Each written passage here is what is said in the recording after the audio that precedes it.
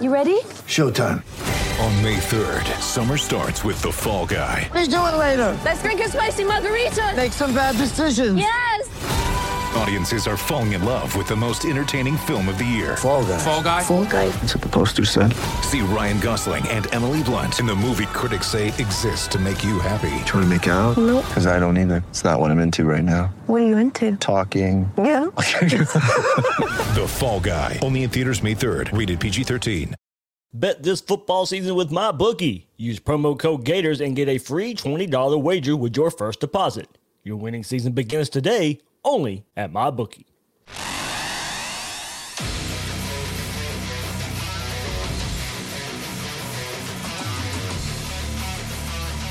Gators Breakdown, because there's never a dull moment in Gator Nation. The Gators Breakdown podcast is ready to go. I'm your host, David Waters, and you can find me on Twitter at GatorDave_SEC, joining you a couple days after Florida gets defeated by Texas A&M 41-38, and joining me on this Monday night edition, as he does every week, is Will Miles. You can find him on Twitter at WillMilesSEC and his site, readandreaction.com. Well, man, we knew it was going to be tougher with a 10-game SEC schedule. The coaches and players put that out there as well after the game and post-game press conference. But, man, it's so disheartening, the fan in this. We're 3 games in and already talking about a Gator loss here to a team that we both thought, Florida was clearly better than. But, so that just kind of how it happens. And that's why there's so much disappointment with this one. Yeah, I mean, it was a fun game. You kind of felt like Florida had control of it, especially when they went up sort of early there in the third quarter, and A&M was kind of self-destructing, and it looked like Florida really had an opportunity to sort of step on their throat.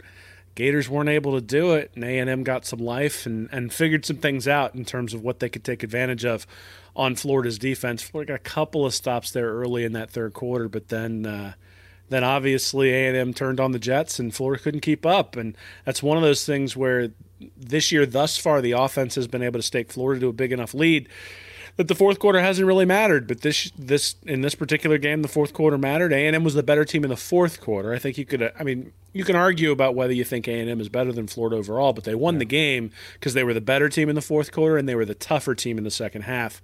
And you know what? Florida's going to have to go back to the drawing board, because if you're playing a 10-game SEC schedule, you can't get bullied like they got bullied in the second half and expect to win 8-9 games. Not going to happen. So back to the drawing board. I'm sure that we'll talk a little bit about Mullen's comments today and some of the changes that might be coming on the defensive side of the ball. But it was also a team loss. I mean, you had a fumble that really sort of cost him. You had no running game to speak of in the second half. I think you don't want to blame an offense that put up 38 points. I don't think you should. At the same time, the touchdown that put them up by 7 was a short field. The defense actually got them. And so it wasn't all bad on the defensive side of the ball, but obviously that's probably the place where we'll focus and the place where Florida needs to improve the most. Yeah, it like you said, it is a team game there, and I think when you go back and look at last week versus South Carolina, and then Mullen and the staff and the players during the week talking about finishing, well, you had a chance to finish on offense, you had a chance to finish on defense, and both let you down. No matter what happened throughout the game, don't get me wrong, I'm not excusing what the defense did. Yeah, if you heard the episode yesterday, if you follow me on Twitter, there's no excuse for what happened.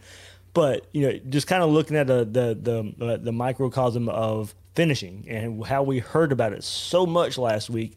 Well, you had a chance on both sides of the ball to finish the game, no matter what happened before that, and you didn't. As you said, you didn't get a chance to do it, and it stings and sucks for Malik Davis, because everybody was starting to believe again, and he played well in this game as well, except for the one fumble. We've all been excited what we've seen from him, and of course, now everybody's kind of down on him because of the fumble. Rightfully so. That can't happen in that situation. But as I said yesterday, Will, it bears repeating. That play, that drive was going to give Florida a chance to win the game, but it certainly didn't lose Florida the game. No, I mean, and running backs fumble, right? Yeah. I mean, that happens from time to time. You get hit, the ball comes out. Obviously, you'd like to see him carrying it a little bit tighter there, but also you'd like to see all of the offensive linemen hit their blocks so that he's not getting drilled from the side. And the other thing is that we said last week that one of the risks to having a defense that was playing the way this defense was is that at some point the offense wasn't going to be able to bail them out, and they were going to need the defense to step up. And it's not as though that fumble happened at the 10-yard line. I mean, the fumble didn't happen deep in Florida territory where the defense didn't have an opportunity to bow up and make a stop and either get the ball back to the offense or at least make A&M kick a deep field goal. Instead, they let them basically go all the way down the field, run the clock all the way down, and kick a chip shot at the end. So, whose fault is it? It's everybody's fault, right? I mean, at the end of the day, A&M came out 11 rushes for 45 yards in the first half, 27 for 160 in the second half. It's not as though they slowed down Kellen Mond. They made him look like an All-American. I still don't think he's that good, though obviously he proved me wrong on this game in particular. We'll see whether he's able to maintain that momentum throughout. And I mentioned in my post-game article that this reminded me a little bit of Kentucky back in 2018. I mean, we came out of that game thinking Terry Wilson was really, really, really good, and then Terry Wilson was kind of average the rest of the year. Mm-hmm. And it turned out Florida's defense made Terry Wilson look really, really good in that game. And I just wonder whether that's... Orange Bowl, Bryce Perkins wasn't that good. I mean, he was a good player. He wasn't that good of what we saw in the Orange Bowl. And look, I mean, as I kind of said last week, maybe the Orange Bowl was a inclination of what we were going to see this year. Yeah, but we won the Orange Bowl as opposed to. True. I mean, that Kentucky game we got absolutely. And the Kentucky game we got torched, right? And it was air and ground. Didn't feel like you could stop anybody. Benny Snell just ran wild in that game, and sort of the same thing happened against A&M yesterday. It was, the defense started to bow up. They stopped them for a field goal at the end, though. At the end of the first half, though, Jimbo kind of helped out with that one a little bit, and then they got a punt to open up the second half, and all of a sudden Florida's up 11 with 10 or 11 minutes left. Had a real opportunity to really reeling after some penalties. They're starting in their own deep territory, and just didn't take advantage of it. And you know what? Sometimes it's going to happen. I mean, again, I don't think you blame the offense for that. I think you say there are times in a season when the offense won't be clicking on all cylinders and you need the defense to step up. There are going to be times in a season where the defense won't be clicking on all cylinders and you need the offense to step up. And teams that have the ability to have each unit step up or get a special teams play to make up for the fact that the offense or the defense can't step up are the ones that win the national championship. I mean, you think back to every Alabama championship, and there's some game, the one that comes to mind right now while I'm thinking about it is the Cody block of the field goal against Tennessee, right? Tennessee had no business being in that game. But they keep it close, and all of a sudden it's coming down to a last-second field goal. They get a big special teams play, and Alabama goes on to win the championship because of it. And those sorts of things are going to happen throughout the year. So this is one of those where Florida, in a championship run, was going to have to win a game where it was close. They didn't get the job done, right? They fumbled away opportunities. They didn't get the stop that they needed to at any point in the second half. They could have put them away, and they didn't do it. And so that's what you're left with, right? You're 2-1. Right now, you don't look like a championship team, but one of the advantages of the 10-game SEC schedule, I know everybody's talking about the disadvantages, but one of the advantages of the 10-game SEC schedule is you get to re-earn your place at the top. There's only 2 teams in the SEC right now that don't have a loss, and after this weekend, there's only going to be one. And if that one happens to be Alabama, then Florida's right back where they were at the start, where them and Georgia have one loss to an SEC West team, and all you got to do is win that game in Jacksonville and play well in the rest of them, and you're right back where all your goals are right in front of you. So, as quickly as we sort of turn to the negative when it comes to a loss to Texas A&M, I think we do need to acknowledge Texas A&M's a pretty good team. I don't think they're great, but they're a pretty good team. You lost that game on the road. Obviously, Mullen thought the crowd was a factor. And, you sort of move on and say, okay, one game at a time, how do we take on LSU? How do we get better? And how do we get good enough so that we have an opportunity when Georgia comes to town? Yep. All about taking steps to get better the next 3 games there, Will, when that game comes up here in Jacksonville. So, all right, we'll move on to a whole lot of discussion. Kind of be featured on Todd Grantham here, of course, the hot button topic. And no, guys, he wasn't fired. A lot of people fell out there for the fake Brett McMurphy tweet, and even Bleacher Report. That's what started. I think a lot of people knew the whole Brett McMurphy tweet was fake, but then Bleacher Report obviously picked up on it and shared that Todd Grantham was fired. So I know a lot of people were sending fake news. Yeah, fake news. I know a lot of people were sending it to me, and they were really believing it. But I had to quickly shout out there, no, it's not happening. Todd Grantham is not fired. He's going to be the defensive coordinator for the foreseeable future for the Gators. So But man, Will, man, the world of social media, man. I love Twitter. Everybody knows that part about it, but that's one instance right there where it gets people in trouble. Well, I mean, it gets people at Bleacher Report in trouble. I don't like, any Gator fan knows that, Silk's pretty well known for. He didn't do it this time, but he's pretty well known for like breaking things from the Miami Herald. Yeah. So Gator fans know to take a second look. But obviously, the person at Bleacher Report, they must have gone to Florida State or something, so they didn't know to look at look at the handle a little bit closer. But yeah, I mean, obviously the fan base is riled up. I don't know that anybody's ever been completely happy with Grantham as defensive coordinator. Yep. There was a segment of the fan base that wanted him to go to the Bengals a couple of years ago. There's a segment of the fan base that believes he's significantly overpaid based on sort of his track record, which I'm sure we'll get into tonight. And some that never wanted him because he had a certain G on his hat at one point. Well, I mean, I guess the whole choke thing with Josh Henry and all that sort of stuff. So, yeah, I mean, Grantham's an interesting character. I don't know that. I don't know that he was a real. He wasn't a guy that people wanted when they brought him in, and now that they're struggling, there's a segment of the population that doesn't want him now. So that's the life of a head coach or defensive coordinator, right? I mean, if you're 7-0 and you're winning every game by 3 points, everybody loves you. And if you're 3-4 and you blew out the 3 wins, but you lost by a field goal on the 4, nobody wants you either. So, that's just the nature of the beast. It's part of what you sign up for. And when you sign that contract for, 1.3 or 1.4, whatever it is, $1 million, you open yourself up to the criticism, and Grantham's going through it right now. Yep, absolutely. Yeah. So yeah, plenty. We'll get into with Todd Grantham, third down, sacks, all that kind of stuff. The issues that we're seeing this year for the Gators. Will and I are going to dive into kind of a historical look at Todd Grantham, and should we have seen this coming? I guess from Grantham's past. There. Remember, before we do, you can get your Gators Breakdown merchandise at ebay.com/str/Gators Breakdown. New merchandise out there for you. New Gators Breakdown merchandise. All the listens are all the support we need, but if you want to search some extra support, there you go. Some Gators Breakdown merchandise there. And remember, you can find Gators Breakdown at news4jax.com/Gators Breakdown. You'll find all the Gators Breakdown episodes and News4Jax coverage of the Gators.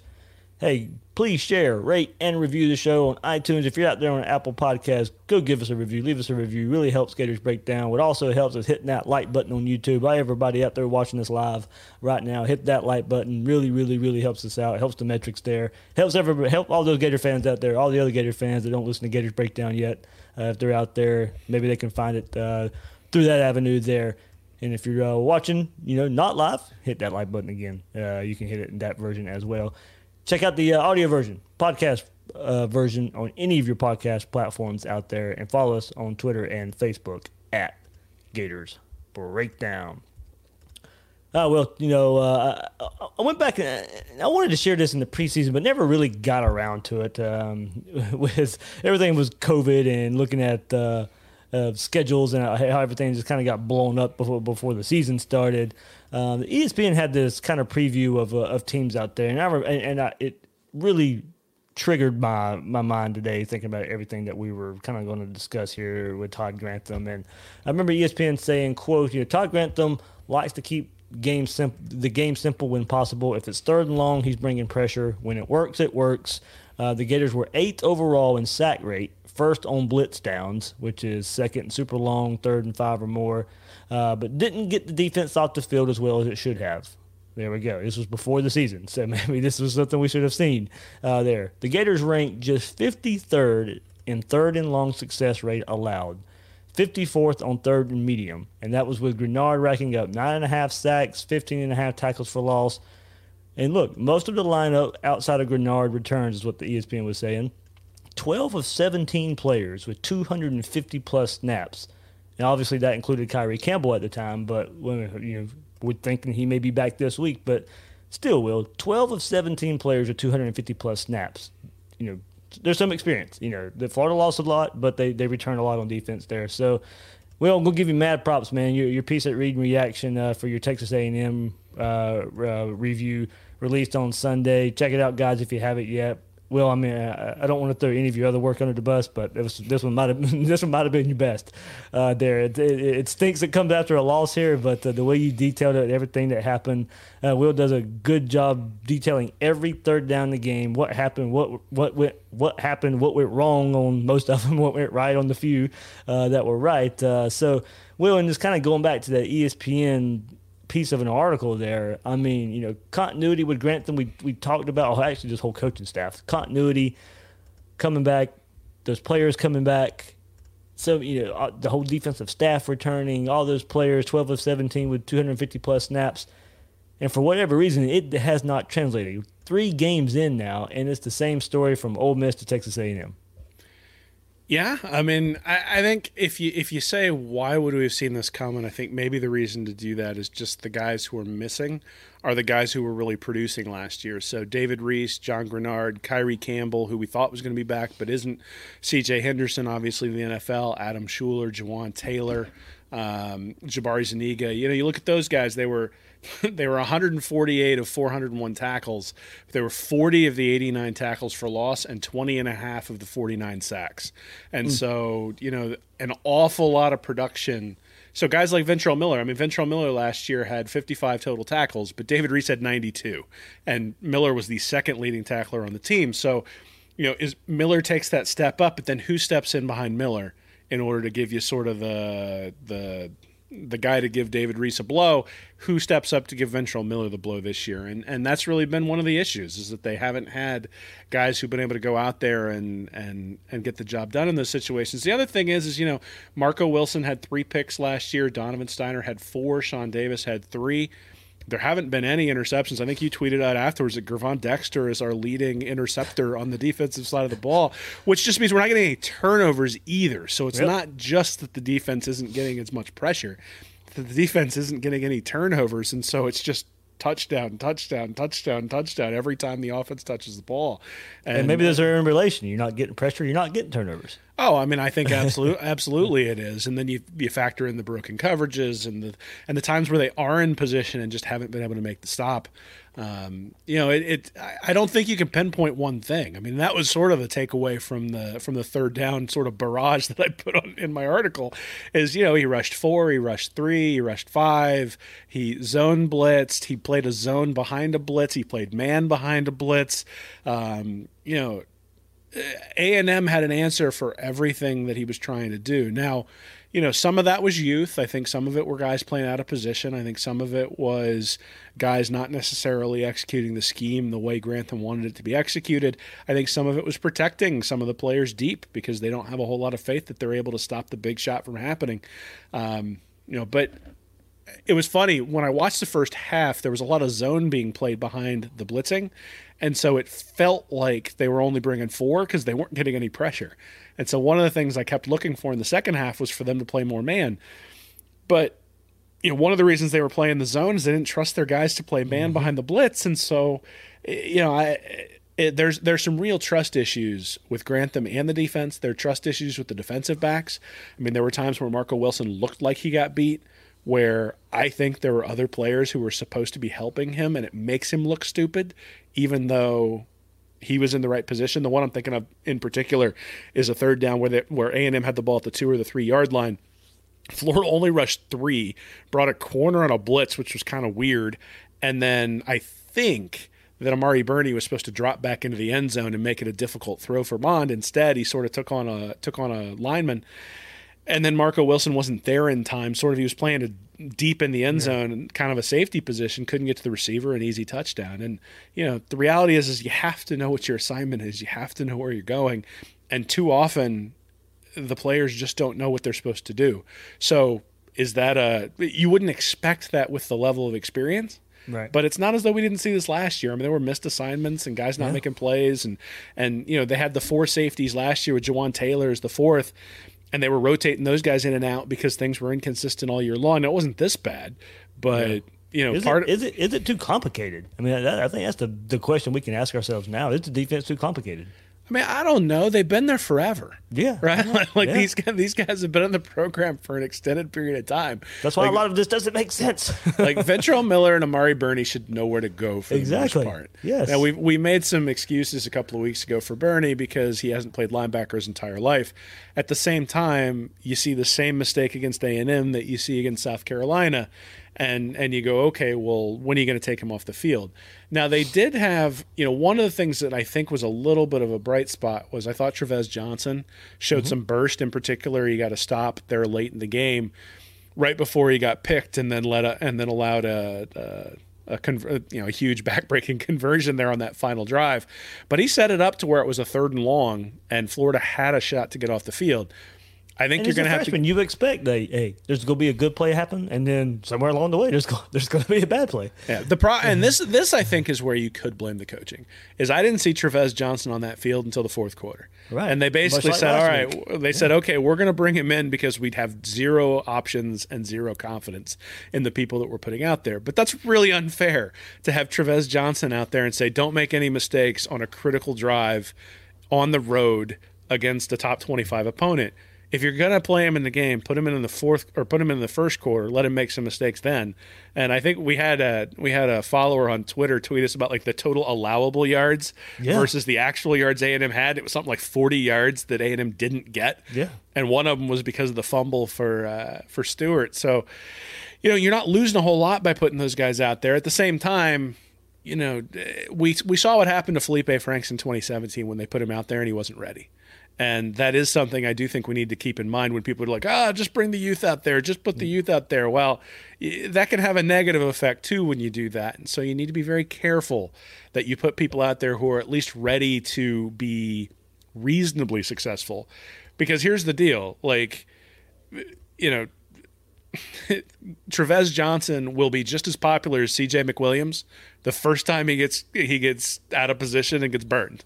And it won't matter that he's a true freshman at that point. But, well, he's on the field. Grantham should have him coached up, and that'll be the response. And so, the reality is they got who they got. They're going to have to get the best out of him. Is the scheme too complicated? Yeah. I mean, when you look at it, they blew extraordinarily simple coverages and didn't know where to go. And that's a reflection on the coach. And that kind of stuff can't happen. There was one play I had in the article where everybody was ripping on Marco. And I'm like, you know what? Marco Wilson needs to play better. I think he'd be the first person to tell you that.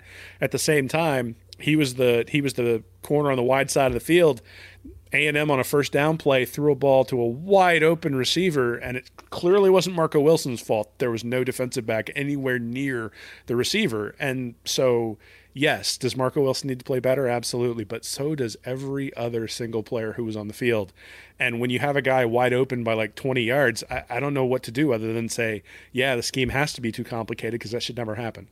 Yep. Well, and so, kind of looking at it all together now, going through and, first loss of 2020 here, but this was the 6th loss in Dan Mullen's tenure as Florida head coach, and this was the stat I couldn't believe. I knew it was low. I didn't know it was this real low. I sent it to you yesterday. The Gators have 6 losses in Dan Mullen's tenure. The Gators have a combined 2 sacks in those games. 2 sacks in 6 losses.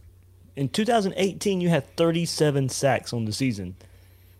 The 3 losses, you had none versus Kentucky, 1 versus Georgia, 1 versus Missouri. In 2019, last year, you had 49 sacks. None versus LSU. None versus Georgia. In 2020, 8 so far. You had 8 going into the game last week. So you kind of your own pace for kind of similar to what you've done. You got 0 versus Texas A&M there. So, Will, it's definitely a common theme there. If Florida's losing under Dan Mullen, and you look at the defense, it's because they're not getting pressure, they're not getting sacks, they're not hitting the quarterback. The third down conversions in those games, in 2018, Kentucky 9 of 13, Georgia 8 of 14, Missouri 11 of 18, combined 28 of 45 for 62%. 2019, LSU's 1 for 4. So you don't really get a whole lot of credit there when you only force 4 third downs in the whole game. So sorry, you made them go 1 for 4, but everybody knows Florida couldn't stop LSU anyway. But Georgia goes 12 of 18 in the second loss of the season. So those 2 games combined, still 60% of third downs converted. And then on Saturday, of course, Texas A&M goes 12 of 15 for 80%. third down conversion rate there. So look, we all know third and Grantham. We heard it when he was hired. We heard it when he was back at Georgia. We hear it every time a third down is converted on Todd Grantham on social media and all that's out there, Will. But man, just going back and looking at the losses, pinpointing, you can put a whole lot of, and it kind of goes back to last year too. You look at the LSU game; it's kind of what we view this Texas A&M game as. The offense did everything they could. The defense failed them. All the other ones are out there kind of, a team 50-50 lost if you kind of want to describe it that way. But one constant is not getting to the quarterback and those teams converting third downs. Yeah, I mean, that seems to be the pattern. That seems to be something Grantham needs. And I would say that for the most part, Florida's defensive backs have not been good enough over the last 3 or 4 years to enable the team to win without getting consistent pressure. In fact, in 2017, the year McElwain was fired, the defensive backs were downright horrible. I mean, C.J. Henderson and Marco Wilson gave up like 8 or 8.5 yards per reception that year. It was like 108th or something in the country. And everybody wanted Chauncey Gardner-Johnson benched and never to play again. Yeah, so, I mean, it turns out people can get better. But, I think when you look at the defense this year, the thing that disturbs me, and this was something that I pointed out in my article too, is 7 of the 11 defensive starters are from McElwain's 2017 recruiting class. And so that's 4 years ago, right? 4 recruiting classes ago, which means these are guys who were not good enough to come in and did not make a big enough impact to get drafted after 3 years. Like, none of these guys left early. And so they've been papering over those spots. And the same thing from like 2016, right? When you think about the defense last year with Jabari Zuniga and some of the other guys who decided, the only guy who went pro early, well, Chauncey went pro early after the first year, C.J. Henderson went pro early after the second, and then Ja'Kai Polite went early as well. But beyond that, they haven't had anybody who's really gone to the league early. And to have 7 of the 11 guys be from that 2017 class who are starting on defense tells you that the new guys they're bringing in, either because Mullen and Grantham really value seniority or because they're not winning the job. That was a knock. That was a knock on Mullen coming in from us, that he did value experience and seniority a whole lot. Yeah, well, I mean, I don't know that you can value seniority when the team's getting lit up like a Christmas tree. I agree. Like I'm just saying coming in, that was so. Well, but you look at it, you got Slayton, Carter, Wilson, Davis, Ventrell Miller, Donovan Steiner, Jeremiah Moon, all those guys, and James Houston's not a starter, but he's on that list too. Brad Stewart's not a starter, but he's on that list too. So the lion's share of the defense are people from that 2017 class, which I think everybody sort of looked at the recruiting rankings and said, okay, this is a lower ranked class for Florida. That's objectively true when you look at what McElwain was bringing in. They're not Mullen or Grantham's guys. So now Mullen and Grantham had 3 years to bring in their guys, and those guys are not stepping in and necessarily winning those roles. You hit on Grenard and bring him in, and he's a huge difference maker last year. I think Cox is actually a pretty good player, but he's not John Grenard, at least not right now. And so they just haven't been able to generate pressure because they don't have anybody up front who's winning one-on-one battles. And when you can't win a one-on-one battle up front, your defensive backs get exposed, and you have to bring blitzes. And they're not even getting the quarterback when they bring blitzes. So, they're not even winning one-on-one battles when they bring 5 guys. The only play I saw, I think they had Mond under pressure really once. They brought sort of an uneven, or once on a third down, they brought an uneven blitz. They had Cox almost like playing like in the slot. And then they brought Cox on a blitz with, I think it was Stewart. Both came from the same side, overloaded that side, and then dropped the defensive end of the defensive tackle into coverage from the other side of the line. So there were like 4 A&M offensive linemen standing around doing nothing, and then one offensive lineman trying to block 3 guys coming in. They got to Mond. They didn't get the sack, but they got to him. He threw it over the middle into coverage, and the ball was almost picked off. They just couldn't do that enough. Right, I mean, he was having to scheme his way to get to Mond, and let's be honest, I'm not sure that Grantham is a difference maker when it comes to scheming, getting to the quarterback. I think he relies for all the credit Dan Mullen gets as a game day coach. I think you're the opposite with Todd Grantham. Well, I mean, I don't think Grantham's bad. I just think his track record says that he's not elite. Like, you look at his track record at Georgia and Louisville and Mississippi State and now at Florida, and I think it says he's a perfectly serviceable defensive coach, and if you give him elite talent, I think he'll have a really good a really good defense. I think when the talent is mid-grade, he's going to have a mid-grade defense. I think when the talent is a little bit lower, he's going to have a lower-level defense.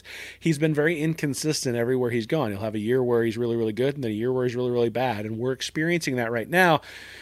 And the point that I brought up in my article is that everybody talks about, I think Dave Wunderlich over at Gator Country is one of the people I saw talking about this first, the third-year dip.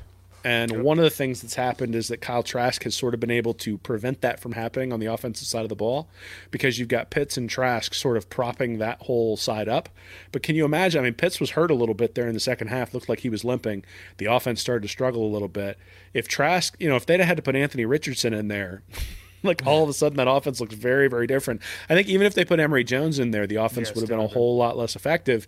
So Trask, I think, in his ability is really keeping this offense propped up in a place where maybe it wouldn't be just because I'm not seeing huge plays from Trevon Grimes. I'm not seeing huge plays from – we didn't see Trent Whittemore at all, right? Like where the guys Justin Short made a couple of plays, but we don't have the Freddie Swains and the Josh Hammonds and the Tyree Clevelands and those guys as like the consistent threats on the outside. Pitts and Tony.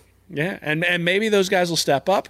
Yeah. And we'll see, but you kind of expect him to use Pitts and Tony at some point as decoys, and then start going to these other guys. We haven't really seen that yet. We're going to see it in the not too distant future, I'm sure. But those guys are going to have to step up, and that's what happens when you only run 50 plays a game, right? So that's part of it. But last year I think Jabari Zuniga essentially was the Trask of the defense, right? He was the guy who was propping up that defense. Grenard, sorry. Yep. That Grenard was propping up the defense and allowing the defense to make some mistakes on the back end that they're just not allowed to make right now, right? I mean, there were times where Bo Nix in that Auburn game could not get to his back drop before Grenard was sitting there right in his face. And I can't remember one play this year where the Florida defense got in somebody's face before he got to the end of his drop. There were sacks in each game, but I can't remember a time when Florida's defense was imposing its will on the opposing quarterback, and that happened a lot last year. So,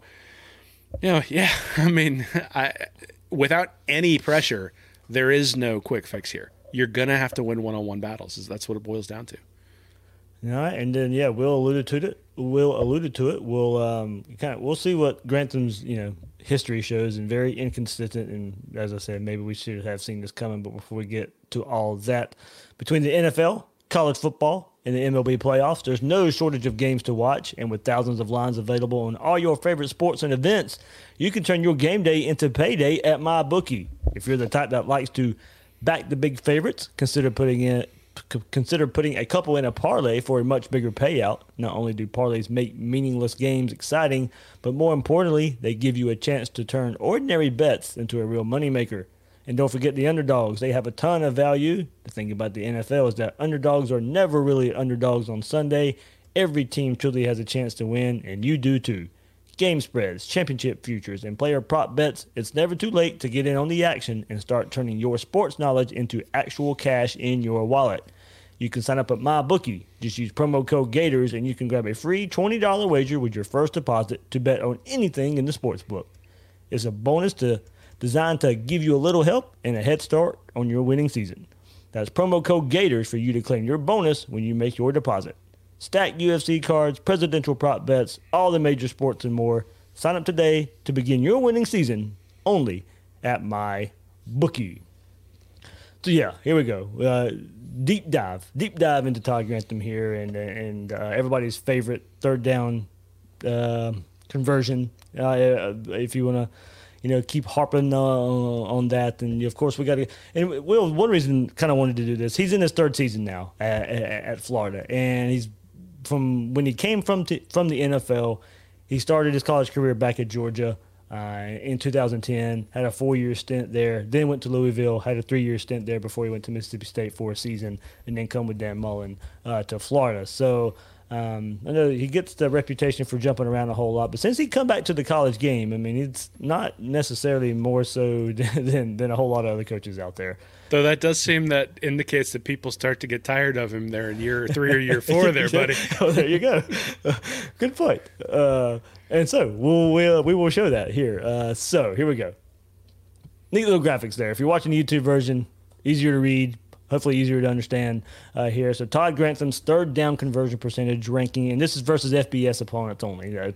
Pretty much the only way to do that, best way to do it. We're not counting cupcake games when you're looking at here. So 2009, the year before Todd Grantham, Georgia was 51st in the country at third down conversion percentage at 38.2. So, go to his first year, they dropped from 51st in the country to Todd Grantham's first year all the way to 97th in the country for third down conversion percentage. At 44, basically 44% there. 2011, a big jump all the way to 4th in the country. So the third down defense takes a huge jump from 97th to 4th in Todd Grantham's second year with only 29, basically 30% third down conversion percentage there. And then back down in 2012, a great 2012 year for Georgia. Georgia had a really good defense that year as well, led by Jarvis Jones. 30th in third down conversion percentage in the country, and in 2013 dropped to 67th in his last season at Georgia. Big drop in his fourth season there with about 40% third down conversion percentage. And then go to Louisville, his first season there. This one was interesting, Will. 2013, the year before Grantham, Louisville had the top-ranked third down conversion percentage in the country in Charlie Strong's last season at Louisville. So how does Todd Grantham follow that up?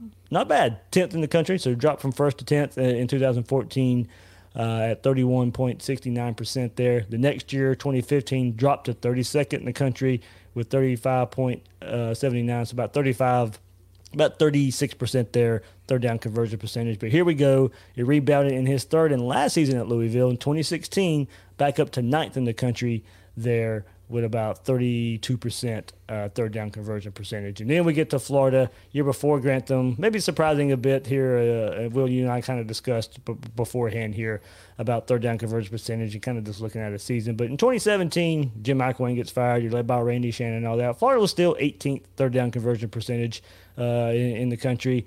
And then Grantham's first year, it drops all the way down to 77th in the country at basically 40% there. We mentioned in the losses. So for the season, 40% third down conversion percentage, but in the losses, 62% third down conversions were successful for opponents against Todd Grantham. 2019 ranked 29th in the country, about 35%, 60% in the losses. And in 2020, 76 teams have played so far, have played a football game, Will.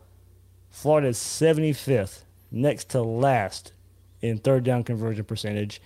This coming off of an 80% clip versus Texas A&M this past week. Only Ole Miss is worse in the country, giving up at, man, this is crazy, 64% of third downs Ole Miss is giving up this season. They've played both Florida and Alabama. That contributes there. And Will, you put this in the article, I remember reading it and I found it too. Florida right now would be they're 58.7% in third down conversions given up, or their opponents getting on them, would rank dead last in college football last year by a whopping 5% more. So there you go. There's a history of Todd Grantham's third down defense going back at it. Like I said, if you want a YouTube version, keep up with it a little bit better there. You can look at the graphic. But Will, as you said, man, a little inconsistent here. You go back in Georgia, terrible his first year, a huge jump, and then back down, and then his last year there dropping all the way to 67th in the country. Louisville, I mean, up and down as well, up, down, up, doing well there. And then Florida, wasn't too good his first season, rebounded in his second season, and now 2020 is not off to a good start in his third season for his third down defense. Yeah, not off to a good start. It's a bit of an understatement there, Dave. But so I mentioned before we came on, Florida's faced 46 total third downs this year. So if you count up the third down conversions, the fourth down conversions, the field goals, and all the other things that could happen that are good for the offense, 34 of the 46 times something good has happened for the offensive team and bad for Florida. So when 3/4 of the time, so that's 74% of the time, something good's happening for the offense, obviously that's bad. Now, I do think that there's some hope here, and the hope is that when you actually look at it over the course of a year, third down conversion does not track with points given up. Now, if you allow every third down that your opponent has to be converted, you're going to give up a lot of points. Like, there is some correlation between third down conversion and points scored. The biggest correlation comes with yards per play, and there Florida's at 6.1, which is 56th overall, but would have been down in that 80 or 90 range last year if you compare it to last year's defenses. That's the one that concerns me, is that they're not just bad on third down. They're bad on first down, second down, and fourth down too. Yeah, we illustrated that on yesterday's episode, guys, if you missed that, on what A&M was able to do on first down and third down. Yeah, and so, the problem is not just that they're giving up the conversions. The problem is that they're giving up 24 yards on first down and 10 from the 20. And then they give up another 18 yards on second down and 8 from the, and all of a sudden the team's across midfield for that first third down. You convert that third down, you're already in field goal range, right? As opposed to, if you stop them on first and second down, they convert a third down. The next set of downs, they don't convert it. They're 1 of 2. It's 50%, but they're punting to you. And that's really the big difference there. So that's what I would look at. I mean, I think you look at, I agree, third down needs to get better, but the place that they really need to get better is just overall yards per play, which means you can't have busted coverages. It means you can't be giving up 10 yards a rush on the ground there in the second half. It's just everything needs to get better. It's not just a matter of third down. Now, as far as Grantham specifically, I had written back in 2018 when he was hired. One of the things that I looked at was sort of pre-Grantham and post-Grantham for each program he was at. So points per game at Georgia was 48th before him, 42nd on average after or with him, and then 21st after him. So the defensive coordinator who came in after Grantham was actually better than Grantham was at Georgia. With Grantham,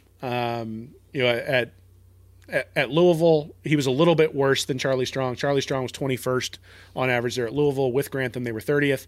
Mississippi State, 43rd pre-Grantham, 31st after, but that's a little bit misleading because Peter Sermon was there at Mississippi State. They shipped off Peter Sermon, basically traded him for Grantham, and the defenses just immediately reverted back to what they were the year before. So, again, I think this suggests that Grantham is not Peter Sermon. Peter Sermon's a bad defensive coordinator. Grantham is a okay defensive coordinator, but he's not Charlie Strong. He's not Jeff Collins. And that's maybe the guy we should be comparing Grantham to. So with similar levels of talent, because I don't know that, granted, Muschamp sort of focused on the defensive side of the ball, but still, Jeff Collins had a similar level in terms of star talent, and he averaged 8th for points per game ranking. Grantham is at 18th for the first 2 years that he was at Florida. So a little bit worse than Jeff Collins, much, much better than Randy Shannon. And really sort of followed Jeff Collins at Mississippi State too. Yeah, Jeff Collins, Manny Diaz, Peter Sermon, everything went to hell. And then Todd Grantham came in, and all of a sudden it was back where it was with Diaz, but a little bit worse than Collins. But yeah, kind of like to your point though, when you're looking at players playing with, he's playing with basically Diaz's and Collins recruited players, not Peter Sermon's. Sure, but I mean, I guess that's sort of my point though, is when people are questioning the scheme that Grantham typically puts together produces a result that's not as good as Jeff Collins and about on par with Manny Diaz. So when you say Grantham has to go, that's who you have to get who's better, right? You have to get somebody who's Jeff Collins quality. And look at what he's doing at Georgia Tech. That's a pretty feisty team there with significantly less, and so I think Collins is a really good coach. If you're gonna replace Grantham, you better get somebody better than him, because he's not bad. He's just not elite. And that was always my concern back in 2018 when they hired him. And it's the same thing on recruiting. You look at recruiting at Georgia, Louisville, Mississippi State, and just generally overall, he adds a little bit in the 4-star category, but doesn't add anything in the 5-star category. And you basically end up with the exact same recruiting class pre-Grantham that you do during the Grantham era. So he's not making inroads on the recruiting aspect of things. He's not making a significant difference on the defensive side of the ball. And so what you're left with is, if you've got players who are struggling, he's not going to scheme his way out of it. And if you've got players who are really good, he probably isn't going to get in the way. And so the last couple of years, we've had players who are really good and gifted in one-on-one situations, and he hasn't gotten in the way. This year, we're struggling in those one-on-one situations, and he's not necessarily able to scheme those guys into a situation where they're able to succeed. Oh man, that was a lot there. That's probably the best way to put it. If he's got the guys, he's not going to get in the way. I like that, because look, you had, and that's and I said this on yesterday's podcast too. there was a lot of assumptions for me, and I'll put this on myself. A lot of assumptions coming into the season about this defense, and part of it was because of Grantham's reputation. I thought Florida was going to have a pass rusher. I didn't think there would be any issue because look, we didn't expect a lot from Ja'Kai Polite in 2018. Todd Grantham unearths him and makes him a monster out there, down after down after down after down. Now Grenard, you could kind of see it. He had a pretty good young career at Louisville. You saw the inclination. You saw, okay, this guy can be better than Polite. At least he had showed something more than Polite did. And he comes in and he lives up to that reputation. Jabari Zuniga to me didn't really take off until Todd Grantham got a hold of him as well. I think that's a player who got better. He got older as well, so that's that part of it too. But I think Todd Grantham made him a better pass rusher. So I was like, okay, we've seen this for 2 seasons. There's no way he's not going to have a pass rusher. We haven't seen it, Will. It was just, I mean, Cox maybe has that ability. I really do. I don't necessarily like him playing with his hand in the dirt, but it's kind of a necessity right now just because of how the defensive line is shaking out because of Kyrie Campbell being out, and you got to have more beef in the middle, and that's causing Carter to slide over and Cox down with his hand in the dirt more as well. You know, I think if Grantham could have a set piece there, the pieces he wanted to with Kyrie Campbell back, then maybe we'll see the pass rush improve a bit because people are playing in their more natural positions. But the biggest assumption I made in the offseason was Florida was going to have no problem finding a pass rusher. Turns out that one was wrong. Yeah, I mean, you know, so they had 8 sacks the first couple of games. Right, they've struggled. But we could still tell it wasn't what we have seen the last couple of years. Sure. But I mean, again, Jonathan Grenard was drafted pretty high in the NFL draft, right? Yeah. He's not chopped liver. This isn't some guy who's an undrafted free agent who just, you know, he was just holding on for dear life there as the starter for Florida, and he leaves, and now we've got some, you know, just awful player out there. That's not true. What I'll tell you is when I went back and looked at the game, so one of the things that I think is interesting is that I don't think Texas A&M won this game through the air. I think Texas A&M won this game through the ground, and they won it both on the defensive side of the ball and the offensive side of the ball. So Florida I can agree with you there. Look at the first half. You felt Florida was in control of the game, but they come out in the second half and run the ball, and there you go. There's a difference. But that's the one place where I think when people start talking about the offense and talk about the offensive play calling, that you do need to take a second look. So in the first half, Florida had 15 rushes for 73 yards. In the second half, they had 9 rushes for 17 yards. You go back to the South Carolina game, they had 14 rushes for 67 yards. In the second half, they had 10 rushes for 13 yards. In the Ole Miss game, when the offense never slowed down, they had 14 rushes for 96 yards in the first half and 15 for 100 in the second half. So in the second half, when the offense has slowed down for Florida, both against South Carolina and Texas A&M, they haven't been able to get a running game going. And you could see that if you go look at the film, you can see the offensive line starting to get knocked back. All of a sudden, Trask is looking at a 2nd and 12, and he can complete those passes. He can. He has the ability to do it. But every quarterback at 2nd and 12, 3rd and 12 is going to be less effective than 2nd and 4, 2nd and 5, 3rd and 4, 3rd and 5. And there weren't a whole lot of negative plays, especially in the second half for Texas A&M, where you put him in that sort of situation where Kellen Mond had to hold the ball for an extra tick because he had to wait for his guy to come open. Now, the converse of that is all of his guys were running open, so I'm not sure he would have had to wait an extra tick. They were open for the first 6-7 yards anyway. my point though is that, you know, the statistics between Trask and Mond look almost identical. Uh-huh. And when you look at what South Carolina was able to do there in the second half, one of the reasons they were able to hold on to the ball for so long is because Florida.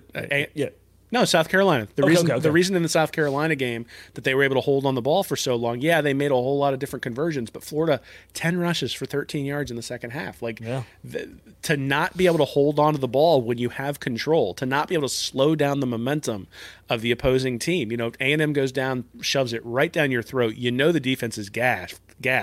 They had Dante Lang playing middle linebacker down there on the goal line. I didn't even know he'd moved to linebacker, and all of a sudden he's playing middle linebacker down in the goal line because everybody is completely gassed. And Florida comes right out, 3 and out. Right? They can't run the ball. They get stuffed, I think, for a 2-yard loss. Then Trask is inaccurate on a little swing pass to Tony. They throw a little, they call it, so it's like 3rd and 16. They call a timeout on 3rd and 16 instead of taking the 5-yard penalty. And then they throw a little dump off to Malik Davis for like 5 or 6 yards and then punt the ball away. The defense goes right back out there, gassed, just like they were on the previous drive. And A&M comes right back down, scores a touchdown, takes the lead. the Malik Davis fumble is something that I think is going to happen, and those are excusable. And I'm not blaming the offense, but I'm saying that at some point the offense had to pick up the defense there in the second half, didn't do it, and one of the reasons they weren't able to do it is because they weren't running the ball.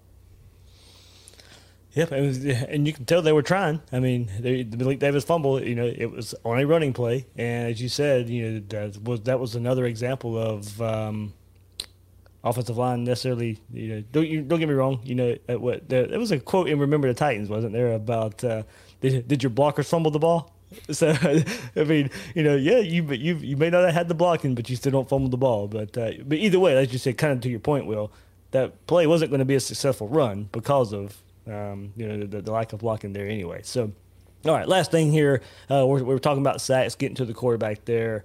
I want to look at Grantham's history at getting sacks as well. Maybe does that help translate to the type of defense, successful defense that he has there. Back in Georgia in 2010, they were 64th in the country with about 2 sacks per game. 2011, 15th in the country with 2.7 sacks a game. 2012, in that good Georgia season there, 40th with 2.3 sacks a game. So it didn't necessarily translate there as far as just numbers and sacks go, but that 2012 Georgia defense was really good.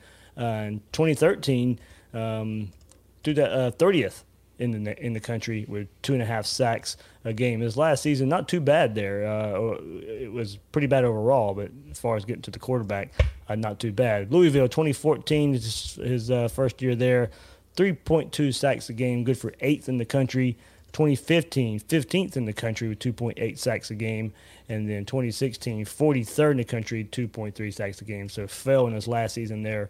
And then, of course, go to Florida, 2018, 21st in the country with 2.9 sacks a game. We saw, like I said, we saw that production right away with Polite and Zuniga there in 2018. Last year, of course, everybody we won't forget that. 2019, 6th in the country, averaging 3.5 sacks per game.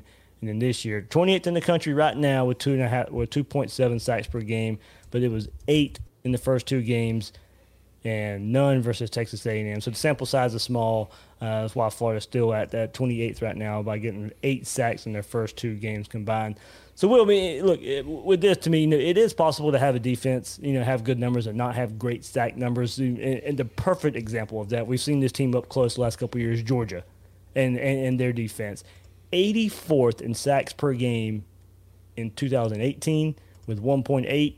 83rd last season in sacks per game with 1.8. Still had an elite defense last year. Good the year before that, but elite defense last year. But they weren't sacking the quarterback. They were pressuring the quarterback, getting to the quarterback, but not necessarily sacking the quarterback. And look, they pressured enough. The defensive backs are smothering that defense, and much like this year that we're seeing with that Georgia defense. But their defense looks even better this season because they are getting to the quarterback. Right now, Georgia's 13th in the country with 3.3 sacks a game. They weren't getting to the quarterback last year. That was something they probably focused on this year, and you've seen how much it helps their defense. So, they seem to identify the one small issue their defense had and improved upon that. So, a couple ways to look at that sack number. It doesn't necessarily mean your defense is going to be elite or whatever, but I think we've seen enough from Todd Grantham to know that he has got to have that part of his defense going if we want to see the type of defense we've seen at least the last couple of years. Yeah, well, you're really talking about havoc, right? You're talking about tackles for loss. You're talking about sacks. One of the things I like doing is I like looking at sacks as a percentage of total tackles. So last year in 2019, Florida had 6% of their sacks of their total tackles. So 49 sacks, 821 total tackles. This year they're at 3.3%. So 8 sacks, 239 tackles. Obviously 0 sacks there against A&M.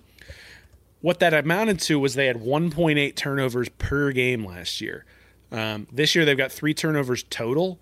And if we think about it, that's really a little bit lucky, right? You got Brad Stewart forcing the fumble on the 3rd down conversion. You recover that one. They recovered the fumble against South Carolina that set them up for a touchdown there in that game.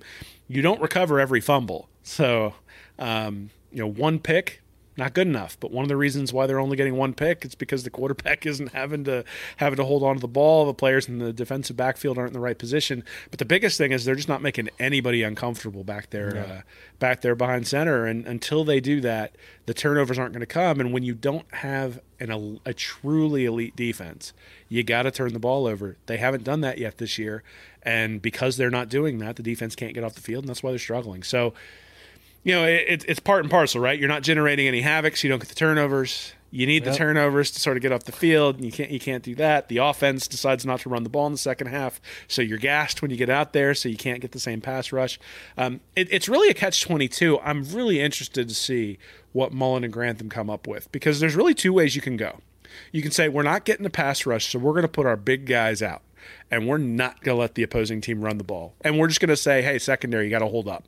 We'll bring some blitzes from time to time to try to get pressure, but at the end of the day, the front four is not going to get pressure. You guys are going to have to hold up. The other thing you could do is you could say, well, we're going to let them run all day long, and we're going to bring our pass rushers in and just play four pass rushers. And we're going to say we're going to play coverage behind those four pass rushers, but we're going to let them pin their ears back and go after it. And if we get gashed in the run game, we get gashed in the run game. At least we're not giving up 40-yard passes because the quarterback can't get comfortable. And I think they're going to have to choose one of those two routes, because they've been trying to thread that needle where you move Zach Carter inside and then you put Cox at defensive end instead of having him at Buck.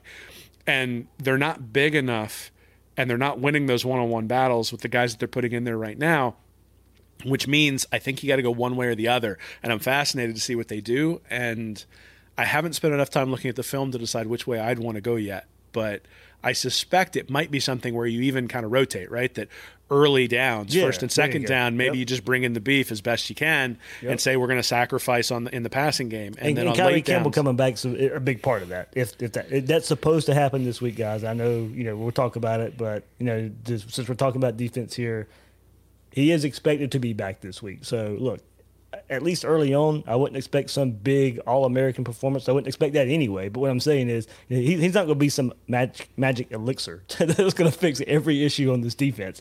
Will he help? Yes, and kind of maybe to Will's point, in certain situations, maybe it's something like that. And it just opens up the defense just a little more. Because, look, from what we're seeing, Will, there's no fix. Can they get better? Absolutely. But you're not fixing this defense in a season when you're already 3 games in. No, I think you're deciding where to sacrifice. Yeah. Right? You're going to have to decide, where am I willing to sacrifice? Where do I think I can get off the field most often? And, they're not – and one of the things that happened is they had TJ Slayton there in the game an awful lot, and you could sort of tell he got tired towards the end of the game, and now A&M's running against you, and you're not necessarily holding up the same way you were in the first half. That's where a guy like Kyrie Campbell really makes a difference, because now you got the 2 guys rotating in, and you don't have to play Slayton 50 plays. You can play him, 30, and now you've got a much more effective guy for the 30 or 35 plays he's playing rather than the 60 that you had him out there. I mean, he was out there a lot against A&M. And, Kyrie Campbell is not an elixir. He's not going to make this completely copacetic at the end of the day when he comes back. But it's sort of the same thing with Brad Stewart, right? I mean, Brad Stewart comes back and makes that one play. Right. And he got beaten man coverage, but he makes the one play that could have turned that game completely if things had gone Florida's way after that fumble. I mean, you really sort of felt like Florida had regained momentum once they got that fumble and converted it. And it's not necessarily that Stewart was perfect on that play, but it's that he was fresh enough to be able to catch back up to the receiver, force the fumble, and then get the ball back for Florida. Same sort of thing with Kyrie Campbell, I think, in terms of just, he brings something extra to the defense, means you don't have to rely on a guy that maybe is tired or not quite as good. And that gives you a benefit. But like I said, I'm going to be fast. Or just young like Dexter. Yep. I mean, you're just throwing him out there to the Wolves. I mean, that's good in a way, but defensive tackle is not one of those positions you just want to go throw a true freshman in time and time again if you don't have to. Well, too late. They didn't recruit any of them the last couple of years, so Dexter has to play. The reality is that some of the choices that they've made and some of the limitations that they've had in terms of defensive line recruiting are now starting to come back to roost, where you have to make choices. Against South Carolina, I really did diagram that the defensive line wasn't getting any push at all. And against South Carolina, that's worrisome. Against Texas A&M, it's deadly. And to throw the same defensive line out there. Again, when you want to look back and say, what are the coaches responsible for? This is one of the things I think you could criticize Grantham for, is that they didn't have an answer for the running game. They didn't have an answer for the passing game for A&M, and they never made an adjustment that I could see that tried to take one away over the other. Like, because you don't have the perfect set of players out there to take away both. So where are you willing to sacrifice? And you got to make that decision, and you got to make that decision quickly. And I think hopefully with Mullen and Grantham sitting down this week and talking about making sure they utilize guys in the right spot, they're going to have some discussions around where are we willing to sacrifice. And if this guy's okay at one position, but we think he can be great at another, are we willing to sacrifice in the position where he would have been okay to get great? And I think that's one of the things, Cox is the guy who really comes to mind, is you put him at buck, and if he gets a couple of blindside hits, the quarterback gets uncomfortable, and all of a sudden maybe get a turnover or two, and the dynamics of the game change, as opposed to if you have a little bit of a drop-off in terms of the defensive end position, but Cox isn't necessarily getting to the quarterback. Well, you've gained more by... Or giving up big run plays because he's falling inside. Yeah. Sure. Sure. I mean, so if he's a net negative, obviously we want to move him. But again, they've got him there, I think, because they probably don't have a better option. Right, they have to, right, yeah. But the question then is, do you get more by putting him in a different position and just sacrificing? And they did do a little bit towards the end where they put Moon more of the true defensive end, and then Cox with a little bit more buckiness, I guess, is maybe the way. Like there were a lot of times they had four guys with their hand in the dirt, which is a little bit weird too. But I think they're gonna have to make a sacrifice somewhere.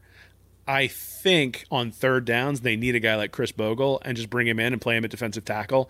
And if the team runs it down your throat, well, okay, it is what it is. The linebackers are getting mauled anyway, so you may as well let them get mauled when the offensive lineman beats a quick guy, rather than beating the guy you've got out there. So that's the expectation that I have. I think they're going to start making some sacrifices on the offensive line, and I think if it were me, I think I'd probably start making sacrifices in terms of trying to get more pass rush, rather than trying to hold up against the run.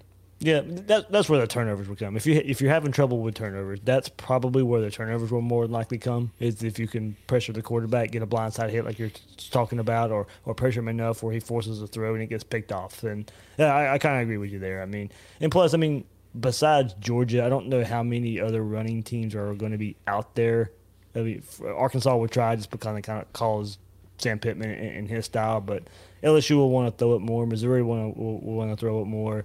Vanderbilt, I don't know. Maybe this defense is bad enough where Vanderbilt can do something. I don't know right now. But toward the end of the year, hopefully it's fixed by the time you get to Kentucky and Tennessee, because those two teams are going to want to run it. Those two teams are going to want to run it down your throat. So hopefully, right now while Florida's figuring out some things, it's probably a good thing you're not playing Kentucky and Tennessee because of that. And I think you could kind of figure some things out along the way for that style of offense. Yeah, the other thing they can do is they can stop bringing five guys. If you're not getting home with the blitz, just bring 3 or 4 and play coverage, and play some simple coverages and give your guys help in positions where they need help, and just make the quarterback dink and dunk his way down the field. And if he's able to do it without making a mistake where your defender can't get in the way, maybe get a pick that way. Maybe, 3 or 4 man rush, one of your guys beats the offensive lineman and you get a benefit that way. There were an awful lot of blitzes, an awful lot of times they brought 5 guys, and that you can do that, but it opens up the backside of your defense to having larger holes than you would normally have if you're only bringing 3 or 4. And maybe that's the other adjustment you make, is you stop being as aggressive. And I'm not sure that Florida fans are going to like that. They don't like it when Grantham doesn't blitz. Well, this was about the first game he actually did, and it did help in some fashion. You brought up the one play where they just overloaded the one side, and it kind of happened. To me, overall, it did help a bit, but I don't know if it was enough with the way this defense is playing that it actually made that much. Well, heck, it didn't. We saw it didn't make that much of a difference. I'm not looking at anything that they did against Texas A&M and saying that it worked. Like at no point did it work. And I think if people hear uncertainty in my voice, it's because I don't know. Right, exactly. That is it. Yeah. Like I'd love to come on here and go, this defense. I'd love to about this defense. I'd love to come out here and say you got to put this guy on the bench and this guy on the bench and this guy on the bench. But the problem is you got to bench 10 guys. Right. Like, I mean, and a youth movement with 10 guys ain't going to be is not going to be a good thing to do overall. And you know, these guys have played before. They have a track record of being much better than they have played thus far. And I do think that we should also maybe note that things are going to regress to the mean a little bit, just in terms of they aren't this bad. And at some point that's going to show through and they're going to improve. I don't know. I mean, they're not going to be great. I think they're going to be sort of middle of the road, but they're not going to be bad. Now, one thing I do think is there's been a lot of talk about coronavirus and sort of did the offseason affect teams and things like that. So I did go back and look at defenses and on yards per play. And again, I think that's what's important because that correlates to scoring. Last year, overall in FBS, it was 5.61 yards per play is what most defenses gave up. This year, it's 5.46. So it's actually down. Defenses are playing 2.6% better in 2019 than they did in 2018.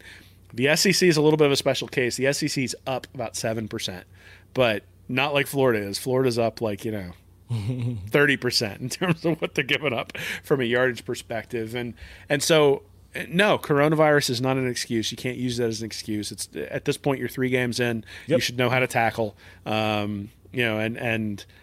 Obviously Mullen's getting involved in the game planning with Grantham, so we'll see where that goes. All right, well, man, good stuff. Like you said, if we had all the answers, I'm sure we'd be on the sideline. So I'd be making $1.3 million. Yeah, we could give our thoughts on it, but that's about the extent of it. Believe me, nobody in that office is taking them serious, and so that's just the reality of it. So, but yeah, I mean, and I put it out today. You know, with this offense, it does give you, to me, an opportunity to try some things. The offense is going to put some points up on the board. Through 3 games, whatever you're doing is not working. You can try and figure some things out in live action along the way. It's not going to hurt anything right now. You can figure some things out. And look, that doesn't mean some mass personnel, like as Will said, you sit 11 to start new 11 or anything. You know, but it does open the door for something to be done differently, to be done. And kind of, Will, to your point, maybe the package you send out for stopping the run or stopping the pass or something. But at least this offense gives this defense probably the opportunity to try some things because there will be points on the board. Yeah, well, I mean, the big change is we're going to have 92,000 people in the stadium next week, right? Oh, I don't know. I bet making enemies in your front office. I'm not sure that's the best way to go there. It's a bold move, Cotton. Yeah, the fan base was about 50-50 on it too. So, political affiliation to the side, it was just really that's what you have to say after a game. So, man. Hey, he took all the pressure off of his players. None of the players had to answer for any of that stuff. They immediately went to the administration and said, "What do you think about what Mullen said?" Instead of saying, "What do you think about getting rid of Grantham?" They didn't have to. The administration didn't have to answer that question. They just had to answer questions about public health and a pandemic. I'm sure they appreciated it. Yeah, I'm sure so. So, all right, Will, man, what do you have coming up this week at Read and Reaction? Yeah, so I'm going to have something about how to fix the defense. Hopefully you actually think I might have something to say on that. and then a preview, right? I mean, we got it doesn't stop. We got another game coming up this week, and it's another weird one where the opponent hasn't been able to stop anybody either. And you're sort of looking at and Ole Miss did not convert a 3rd down on offense last week. I got to be honest. The SEC is just strange this year. Usually you can look at it and say, oh, yeah, I kind of have an idea of what's going on. And I haven't been wrong about a quarterback that badly in a really long time when it came to looking at the tape. And it was interesting because in this game in particular, in the A&M game, Mullen has that flea flicker on the first play, clearly trying to take advantage of the fact that their safeties had bitten pretty hard on some double moves from Alabama, and then they never went back to it, right? There weren't any double moves. There wasn't anything like that. So, I'm interested to get into the LSU tape, see what was happening there, and see what we got coming up, man. All right, that's Will Miles. You can find him on Twitter at WillMilesSEC and his site, readandreaction.com. I'm the host of Gators Breakdown, David Waters. You can find me on Twitter at GatorDave_SEC. Guys and girls out there, thanks for listening to this episode of Gators Breakdown.